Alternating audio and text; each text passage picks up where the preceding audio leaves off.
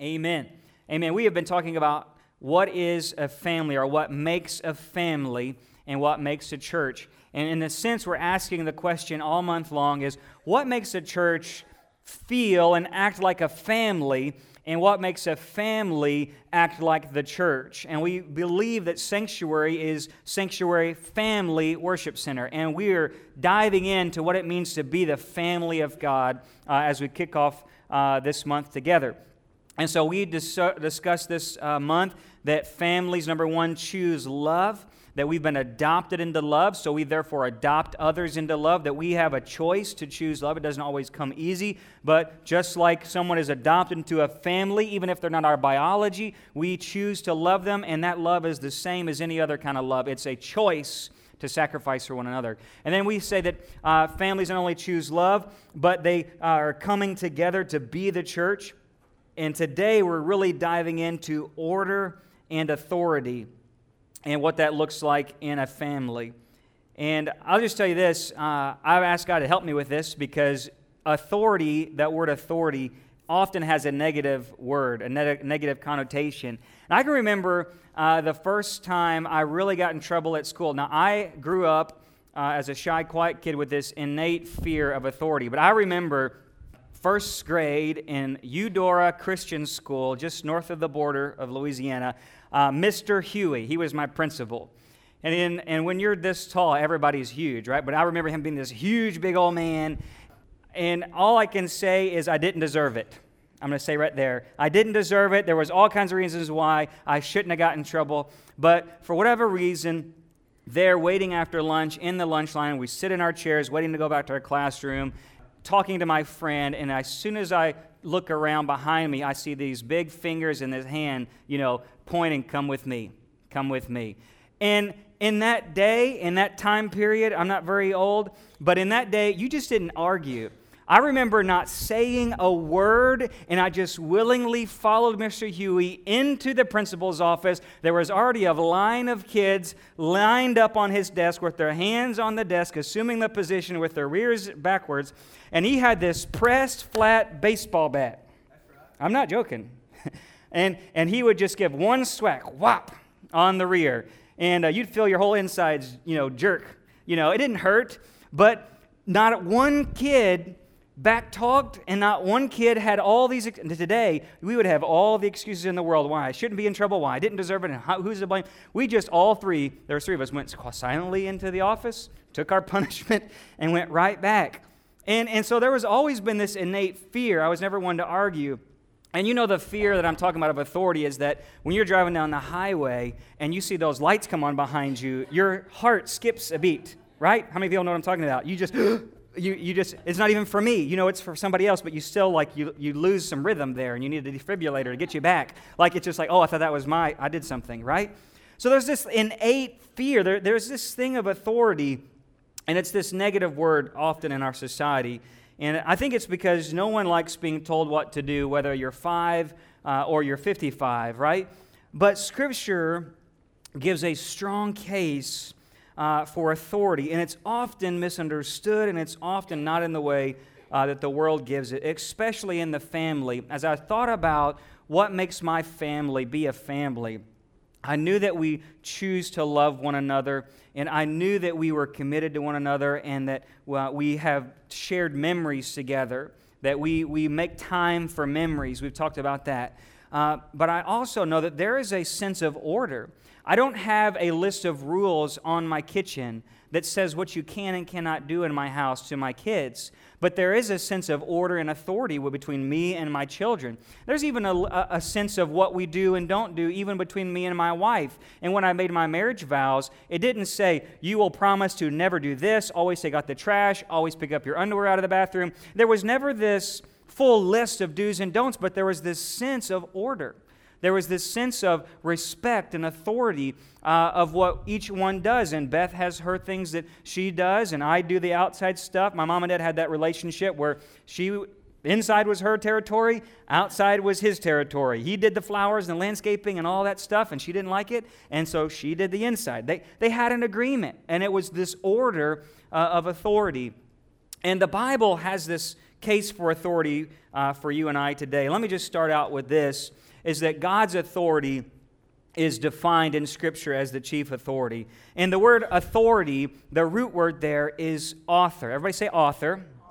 Author. So authority, the Latin is author. And He is the originator of all things. The Bible says that He spoke the world into existence.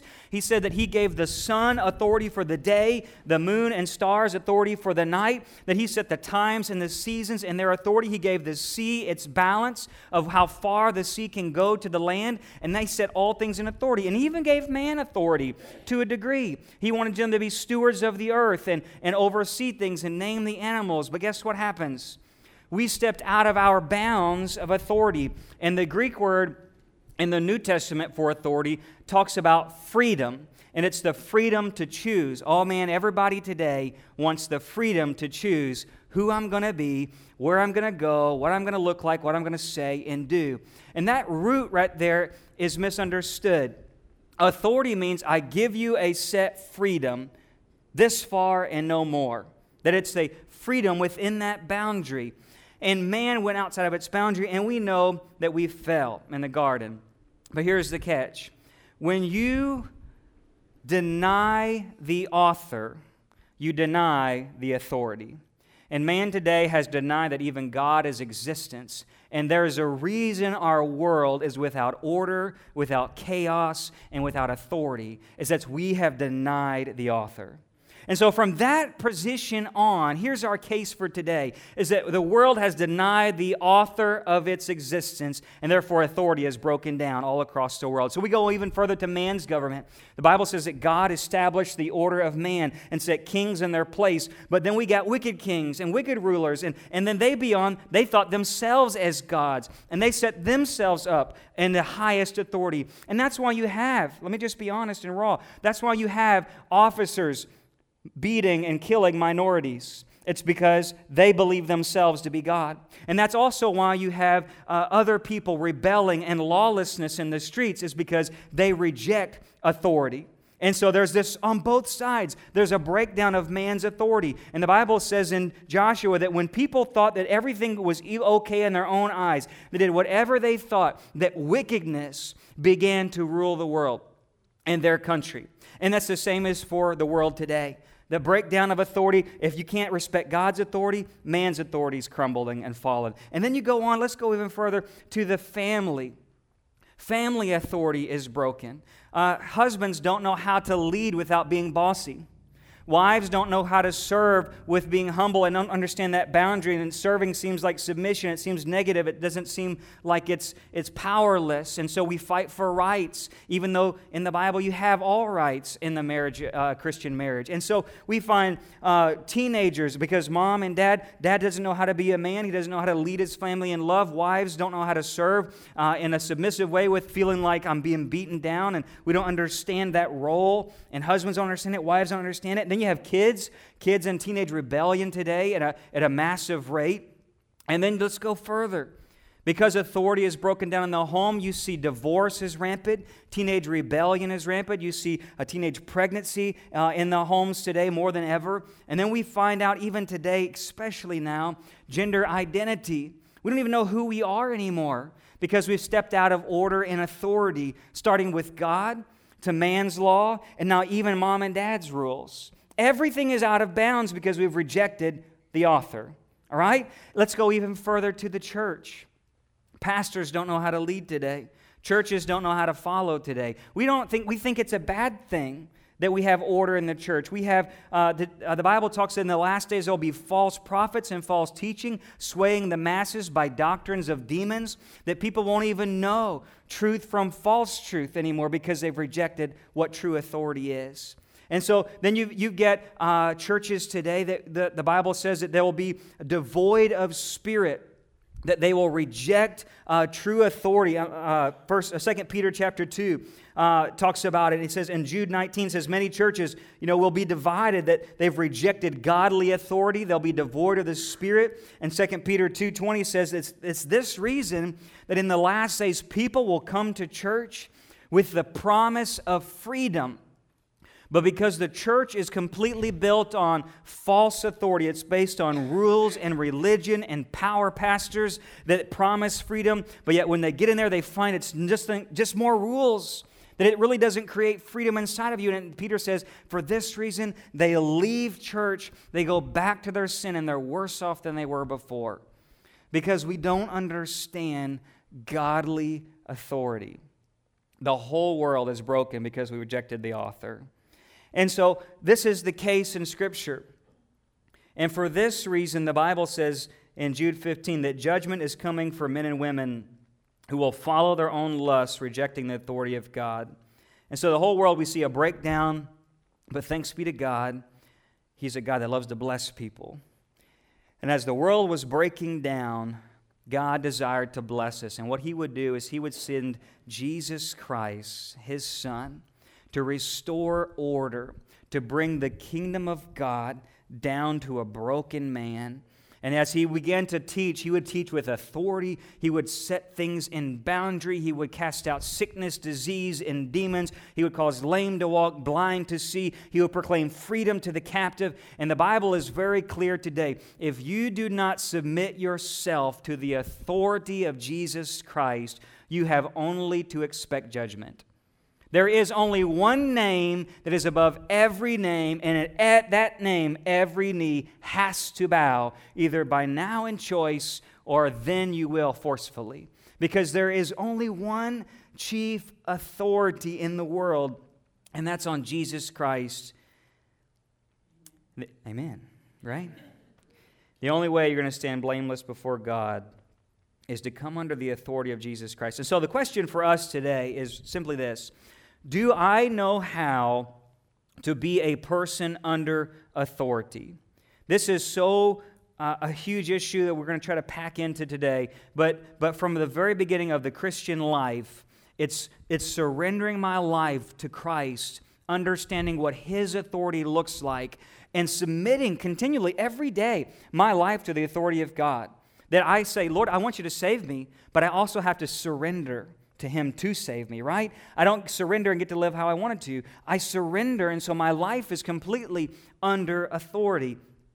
And how do I be that person under authority? And do I know what godly authority looks like in my family as a man or woman of God, and also in our church family? Because I want you to remember this, if anything today, it's this, that families are built on order and authority. Families are built on order and authority, whether it's your family at home, mom, dad, child, teenager.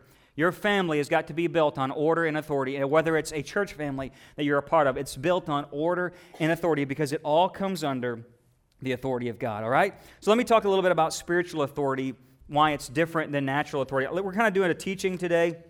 Sometimes pastors preach, sometimes they teach, but I really want to just share my heart with you of what God just spoken to me for our church, is that we've got to understand the difference between spiritual and natural authority because we get this word is so negative. But let's look at Jesus Christ, because to understand who and what He is, you've got to go and say, I need to see this through the lens of Jesus and look at the Word of God, who is Christ, to understand what He's saying. So Jesus comes to the earth, and His authority from the very beginning is noticed. People thought at 12 years old, who is this kid? And from the very beginning, He begins to preach the kingdom of God, and they say, what is this new teaching that is coming here? This guy's speaking with authority. And Jesus' authority, when He says that my Father has anointed me to spread the good news, that the Spirit of the Lord has come upon me to proclaim liberty to the captives. It is a positional authority. In the world today, authority often comes because I have a bigger stick, or I have bigger tanks, or I have people have told me, or I'm bigger, or I'm badder, or whatever. But positional authority is in the case of Christ. Spiritual authority is positional. Jesus only received what His Father gave Him. Now follow with me. Here's the Son of God. He's God in heaven, right? God the Word. And He comes. The Bible says in Philippians that He limited Himself. He humbled Himself to become obedient.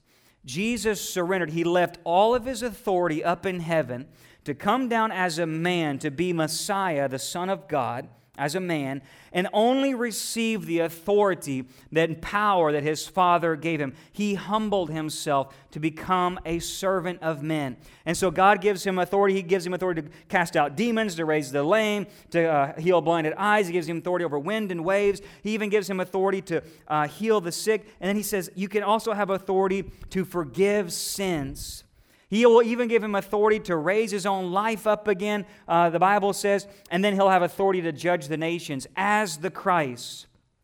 And all along the while, Jesus is always saying, I only am doing what I see my Father doing. And all the while, he continues to give glory to his Father that has given him all these things and entrusted him with this work and this mission. And so spiritual authority for Christ is completely demonstrated in this selfless, suffering servant. Through his death, everybody around him is looking, why don't this guy just take on Rome? Why don't this guy just raise up an army? Why don't he just come in on a white horse? And it says that's not the way that we do spiritual authority.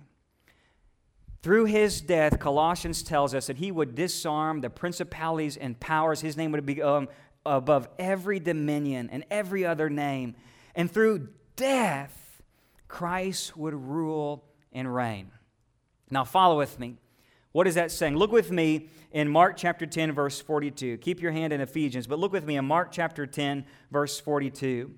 This is the text as we expound in Ephesians today, is this. Spiritual authority is positional, and it comes because one is submitted to God. Mark chapter 10, verse 42, calling them to himself, because they don't understand what's going on. Why is this? He's got all this power, apparently, to do all this stuff. Why don't he just zap these people? Why don't he just make the world new right now? I mean, he can raise people from the dead, and he can make multiplication from just a few loaves and fishes. He can calm the storms and seas. If you got that kind of power, Jesus, why don't you do something with it? And every time he's denying the flesh, denying his family, calling him to be famous, denying all these people who are saying, just exalt yourself, exalt yourself, exalt yourself. Use the power you got. Use the power you got. And then what does he say? You know that those who are recognized as rulers of Gentiles, they lord it over them. Maybe your boss is lording it over you right now. And their great men exercise authority over them. He says, but it is not this way among you. Whoever wishes to become great among you shall be your what? Your servant. And whoever wishes to be first among you shall be slave of all. For even the Son of Man, get this today, even the Son of Man did not come to be served, but to serve, and to give his life as a ransom for many. He who held all authority illustrated to you and me the way to have spiritual authority is that God has put you in a position and that you continue to humble yourself and let God exalt you. And so here's Jesus, who rules over all, becomes servant of all. It's amazing. Doesn't make any sense. In the world today, if you want your way, you just push for it, right? You just hold a vote and nobody does nothing, right? You just make your case and you stand your ground, and if you don't like it, then so be it. But Jesus says, but if you want positional authority with God, if you want spiritual power with God, if you want to know how God works, it's not like this fallen government. It's not like these other fallen families. It's not even like these fallen, messed up religious churches.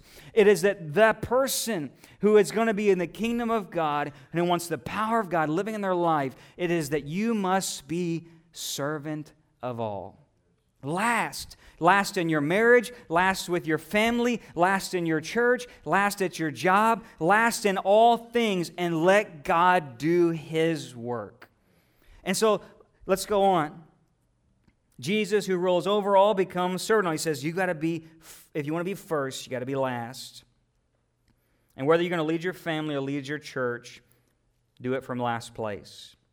Because families are built on order and authority. I'm going to talk to you just really quick about the church. I'm going to talk to you about your family. Let's talk about order in the church.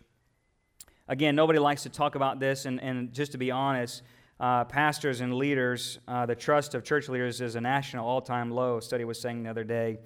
And the reason is that if you don't like what your pastor says, you don't like what a church leader or a small group leader is doing, you can just go to another church and then you can bash them on Facebook and then just move on, right? And that's what we do today. We just can church hop anywhere we want to go, take a little bit of this, take a little of that, listen to some podcasts, and feel like I'm doing okay. But the truth of the matter is there's very few people who are submitting to one another as a body of believers, saying, this is my family.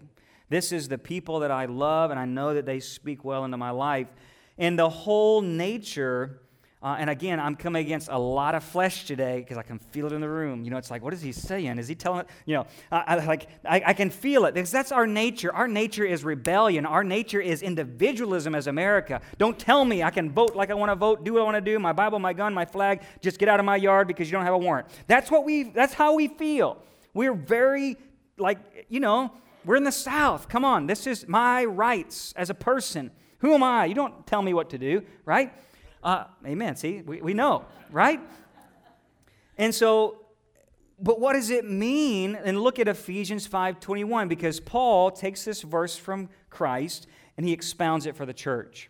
And he says, to be subject to one another in the fear of Christ. He says, be subject to one another, really in the subjection, in the reverent awe of Christ. Be respectful, be honoring, be serving one another because you serve, respect, or in awe of Christ. So be subject to one another in the fear of Christ. So what does that look like? What does it mean to be a person in the body of Christ who's under authority? Because let me tell you, if you go to a church, you're going to have a lot of problems if you don't understand this. In fact, many churches are divided because they don't understand this. There's power players in the church wanting their vote. I mean, many churches have been divided because of carpet color, because there's power players. They're thinking of their own interests. They're divided because of other religions, other religious issues.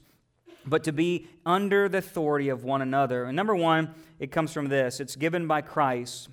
What does it mean to have order in the church? Number one, it's given by Christ. Every Christian has kingdom authority. Jesus says, all authority has been given unto me. Behold, I give it to you. Go and make disciples. Spread this gospel. Build the church. He gives authority over demons, over disease. He gives authority for us to proclaim boldly by the power of the Holy Spirit. And you, every person in this room, has spiritual authority over things that God has given to you. Right? He gives the church authority. We're not like the government. We're not another institution. We're not a club. We're not just this gathering of a bunch of random people who believe same doctrine. We are a people who have spiritual authority. It's positional. It's been given by God, and we should know how to use it. But we have to use it in submission to Him. And so, for instance, even in the church, again, I'm teaching this morning, but even in the church, he says, I've given the position of you, I've given you spiritual authority, but even in the church, I've given gifts of authority. In Ephesians, he says, in verse 4, chapter 4, verse 11, he says, now these are the gifts Christ gave the church. He says, first is apostles, then prophets, then evangelists, then pastors and teachers. And he says, I've given these gifts of authority, but again, they're not like the worldly idea of hierarchy. It's not like your pastor is your boss. And in fact, it's really not about the person themselves. He says, I've given these are gifts. These are gifts to the church for the bettering of the church. And it's not, I could go to my wife and say, honey, I'm a gift. I get in trouble, right? From day one, right? I'm a gift. No, that's not how that works. The gift is the anointing. It's not me. It's not the person. It's not the evangelist. It's not that person. But God has anointed these things. He's given these nuggets, these anointings, these abilities to individuals to use for the furthering of His church. But it's the gift. It's the anointing that's the gift for the church. And He's saying it's not, again, we get our minds out of the worldly standard. It's positional. And you shouldn't, let me just be honest, you should not follow any person that you don't sense the Spirit of God on them. I don't care if it's me or anybody else. If you can't sense that they have a position that God has given, it's not earned, it's not a challenge, it's not fought for, it's not educated for. You can get educated, you can politicize, you can do all that. But unless the anointing is evident on a person, don't follow them. Are we with me? I don't care. You're listening on the radio, TV, going to churches, in this church. If someone is not anointed by the Spirit, they don't have the gift. You should sense the anointing, okay? That's number one. It's positional. It's a gift given by God, and it's as a gift for the church. All right, so many people are confused what that role and authority looks like. So, should I follow this crazy pastor? That's a good question. Don't follow me blindly. You need to go back to the Word, right? Don't follow people online or on Facebook or people down the road or even small group leaders or deacons or elders. Don't follow people blindly. Number one, it's the gift given by Christ. But number two, it's a gift given in the nature of Christ. Let me explain. So in the church and order, it's the nature of Christ. Number two, authority is seen in the attitude. 2 Corinthians 10:5 says, Paul considered himself a servant for the building up of a church, not tearing it down. And there's a lot of pastors who'll come into a church trying to tear things down. They'll start over, they'll push everybody out, and they'll move things on. But that's not the heart of a true pastor. A true pastor is for the building up of a church, right? Somebody say amen.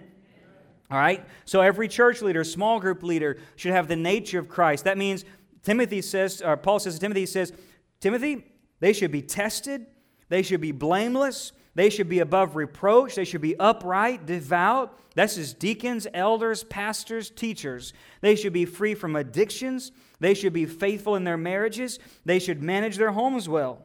Right there. Manage their homes well. He goes on, he says, they should be examples of speech, of conduct, of love, of faith, and purity. That's no recommendation. That's not job description that nobody wants, right? It's like, who wants that job? Because everyone's looking at you. And let me say this to our small group leaders, our deacons, our elders, our board members. We have a high calling and a high expectation before the people of God. Thank you. Amen. Right? And he says, why? Because we are to call the flock forward in the image of Christ. And for instance, Peter says, guys, you're to be like that good shepherd, Jesus Christ. And what was he like? Remember Mark chapter 10. What did he do? He sacrificed himself for his people. And in fact, Jesus becomes this good shepherd. And what's a shepherd like? I'm not just talking about pastors. I'm talking about evangelists, pastors, teachers, elders, deacons, small group leaders. How do you know you should follow these people? They should look like a good shepherd in Christ. Let me give you what a good shepherd is. Number one, shepherd were watchmen.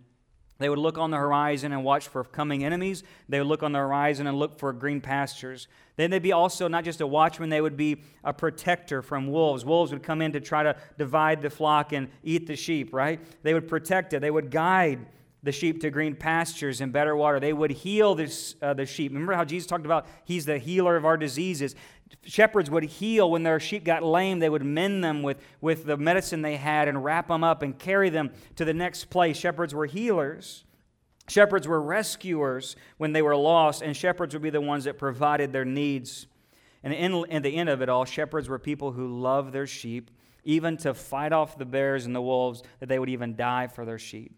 And there was this great communion between shepherds and sheep. And you should not follow anyone today. And I hesitate to even preach this because I am a pastor. I wish I had a guest speaker to come tell you this. But you should not follow a pastor who does not love you.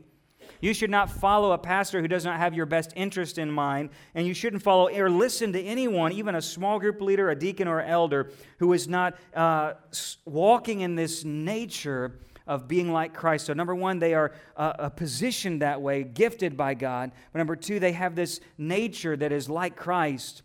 And how do you know? Because a natural-minded man will manipulate you into obedience. Let me tell you, there's a lot of religious and a lot of religious churches and a lot of religious pastors, even in our parish. They will manipulate you into obedience with their rules. But a good shepherd, a godly leader, wants to see you obey Christ rather than themselves. I'm going to say that again. A godly leader wants to see you obey Christ rather than themselves. You should know.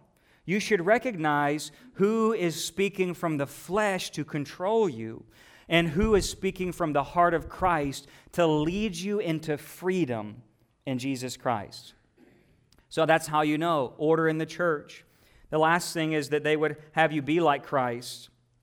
Ephesians 4:12 says, these gifts are to equip God's people to do His work and build up the church. Church leaders are here to equip you, to build you up, to bring you into unity, into full maturity. This includes your small group leaders. They're to empower, to teach you and preach the word to you. They're there to call you forward, to exhort you to be like Christ. They're there even to call out sin in our lives. Nobody likes that because we don't understand that authority thing. And in our church, here's what we believe, grace, love, truth, that we should all be accountable to one another. And I need people, and I said this from the beginning of my ministry a decade ago, we all need people in our lives who can tell us when we're being stupid. Not everybody likes that word, but that's just the way I can say it to you today. I need someone that I don't always think right. Sometimes if our prayer life has gone down the tube, we're not reading our Bible like we ought to, and we begin to follow passions in our lives, we begin to make big decisions without consulting prayer. I need someone in my life, like a small group leader or a small group member, who can come and call me and say, dude, I think you need to pray about that. I think you need to come talk to God about it. Let me pray with you. Let me encourage you. I'm worried for you. I care for you. I love you. And so that I want to speak truth into your life. And here's the deal. So few people want a relationship like that because that's coming under authority. But we all have to be accountable to one another. I want someone in my life that will pull me back if I'm headed to destruction. Don't you? If you were going to trip and fall, don't you want someone to say, hey, there's a rock there, don't go that way. Hey, or the bridge is out, don't go that way. What kind of a friend would I be if I just let you run headlong into sin and didn't warn you? I wouldn't love you very much, would I? But you also have to say, I receive the counsel from that friend because I know that friend loves me. So that's grace, love, truth. I want a person who accepts me for who I am in grace. I want a person who loves me with an unashamed, bold, sacrificial love. I know they'll be there. They got my back love. And then I also want a person who's going to just come out and say it to my face in truth. Because we can tiptoe around and let people fall away and die and go to hell. Or we can be honest and saying, I love you, stop it.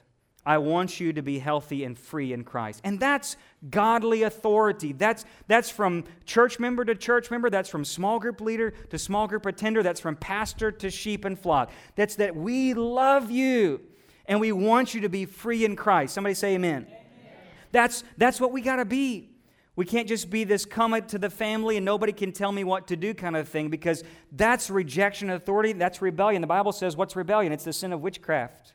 It's the nature of the devil to reject the authority of God. And I want people, I am a man under authority. I've got people that speak into my life on a regular basis. Pastors above me that speak into my life. Every week I get lunch with a pastor down the road. You know who it is. And he speaks into my life because I need someone spurring me on to be better for the cause of Christ. You need someone in your life who can tell you the truth. Somebody say amen to that. So that calls for order in the church. It calls for accountability. It calls for authority. And we should all willingly be under Christ-like authority. It's only been a few times in the last 10 years that I've actually had to speak into someone's life, and they reject it, and they leave the church for it. Whether it be a person who didn't know how to use the gifts in order, or a person who was divisive in a small group, or a person who was just conflicted in sin, and they just refused to leave it. And that's happened. And I hate it. It just eats me up. I think about it all the time when it does. But that's the nature of the church, is that we would come under authority to one another. It's not just the pastors, but again, Ephesians 5:21, each of us will going to give an account of how we submit to one another in the fear of Christ. And Hebrews 13 tells us that those in godly authority are there to keep watch over your souls and know they will give an account before God of how they lead you. Teachers, elders, pastors, evangelists, we're all going to have a higher account. We're going to be judged according to how we lead you in grace, love, and truth. And so do we serve one another? Do we demonstrate that authority? Do we honor God and how we honor one another? And that's order and authority in the church. Let me just give you briefly in the home, because if we can't have it in the home or the church, it's not going to work in the other. So we submit to God, we submit to governing authorities, we submit to church and to one another's lives, and then we also submit to one another in the family. And what does that look like? That same verse applies specifically to families. Submit to one another in the fear of Christ. And it means to you, husbands, like this. Paul says in Ephesians, he says, husbands, you are to love your wife as Christ loved the church. You are to lead, husbands, you are there to lead your family as a good shepherd. But here's the deal. You lead by loving. You don't lead because you demand it. You don't lead because you expect it. You don't lead because you deserve it. That position is a gift. It's not yours to have. It's a gift, an anointing to lead your wife and your children. That's how you lead. But you lead from last place.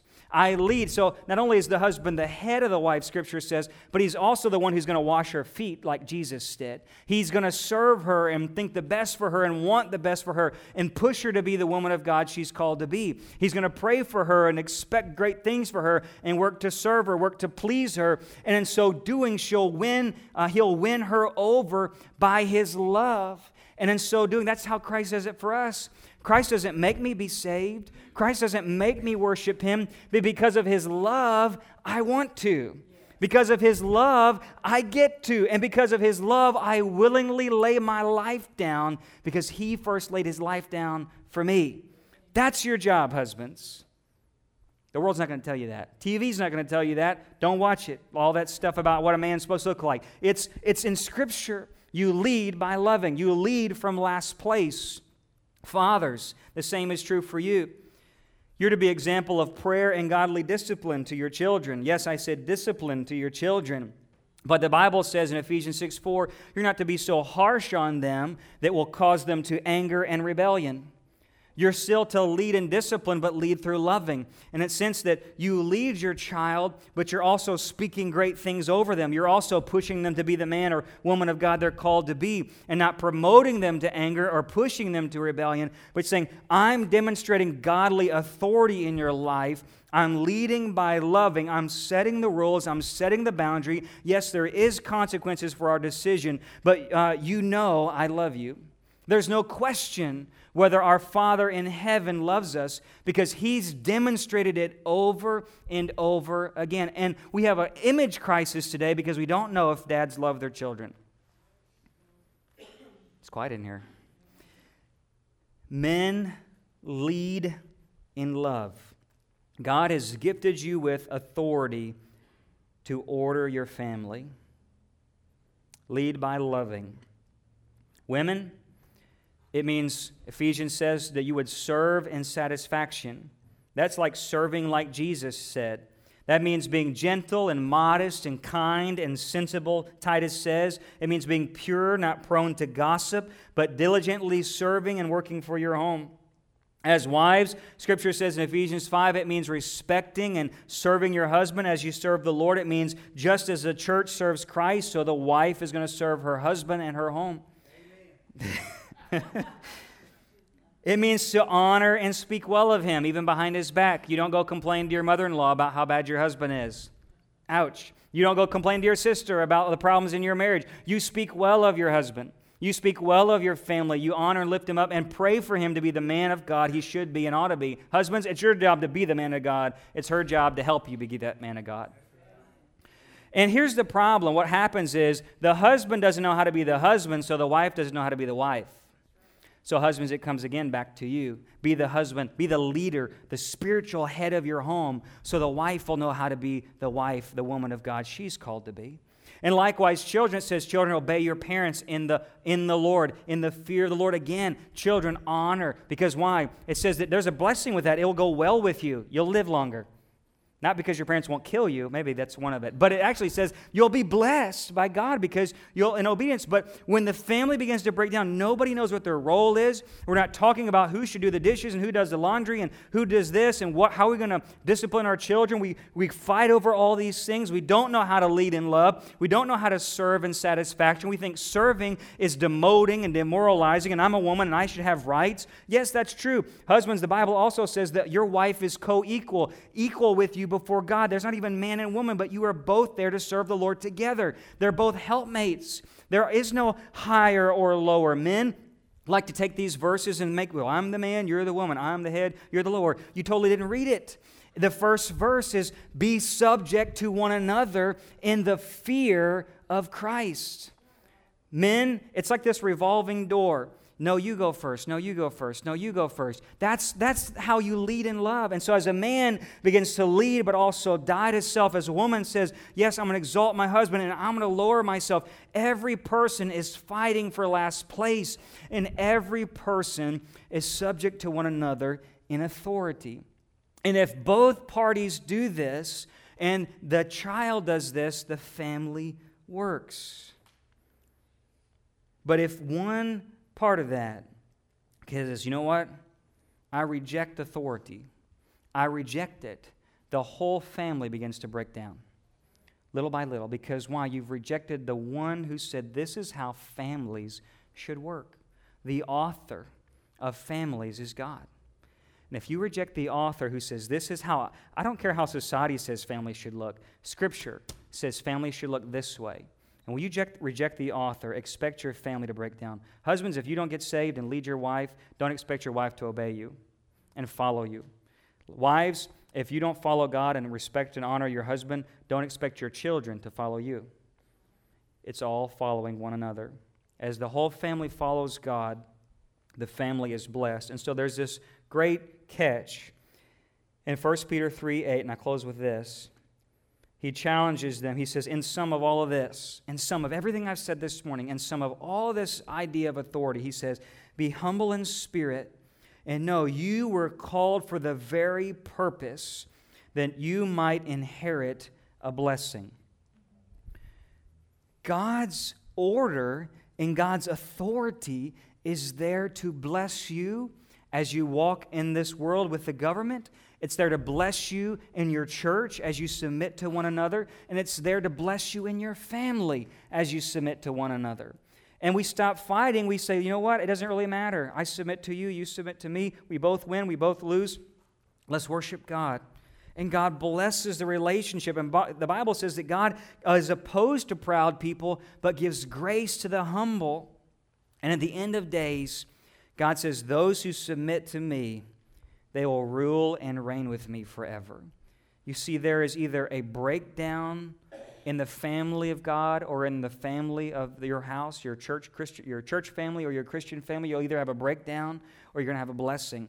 And it's when people say, yes, I choose to willingly lower myself for the sake of my brothers and sisters in Christ, and I willingly choose to lower myself for my spouse and my children. And so doing, I know God is going to put me in a position not only of authority, but of blessing. Amen? Families are built on order and authority. It's not about the rules and having a list. It's an attitude of our hearts to say, you know what, honey, I love you. I lift you up. And say, yes, let's cheer one another on to be the people of God. Amen? Would you bow your heads with me this morning? Worship team, would you come? Perhaps today in this room, you could say, you know, you've been getting in trouble. Maybe it's a teenager or a young person. And you get in trouble at school. You're getting in trouble with the law. You're getting in trouble in different areas of your life at home because you've been rejecting authority. And that fleshly nature has been against you submitting, whether to mom or dad, or maybe submitting to teachers, or maybe submitting to people in authority over you. And you need to recognize that today, that God will not bless that attitude. And God wants you to learn how to submit, but first you have to submit your life to Jesus Christ. Maybe today you've been living out of control. Your life is completely out of control. You've been addicted to drugs, to alcohol, to pornography. You've been arguing in your family. Maybe you've been addicted to gossip. It's been running in your family. And there's been things all over your life that just be out of control. And you say, I need to submit my life to authority. I need to submit my life to the will and the care of God and receive the blessing that He's promised me. The Bible says in Romans that we should only expect condemnation if we reject authority. We are rebellious in nature, and every single one of us has to continually follow Jesus Christ to be last. The man with all authority in all the world lowered himself to be servant of all. He's calling you and me to do the same in our marriages, in our children, in our workplaces, submitting to our bosses, in every avenue of our life. He says, I'll give you the position of authority. I'll give you the blessing of authority if you would just surrender. Maybe your life is out of sorts today. You say, God, I need to come back to Jesus Christ and surrender my life. Maybe your marriage today is all out of whack. Maybe it's a spouse that doesn't believe in Jesus. Maybe their life is not where it ought to be. Maybe they're not saved. And we want to pray today for them that they would submit to the authority of Jesus Christ, that there could be order and blessing in your marriage. Maybe it's a child who's wayward and they don't submit to authority, and God would teach you how to lead them in godly authority, that they might too also come back to authority of Jesus Christ. See, there's all kinds of ways we deal with this, whether it be drugs, alcohol, rebellious hearts, our natures, our marriages. It's all the same deal. It's saying, God, I surrender to you, to the author of my life.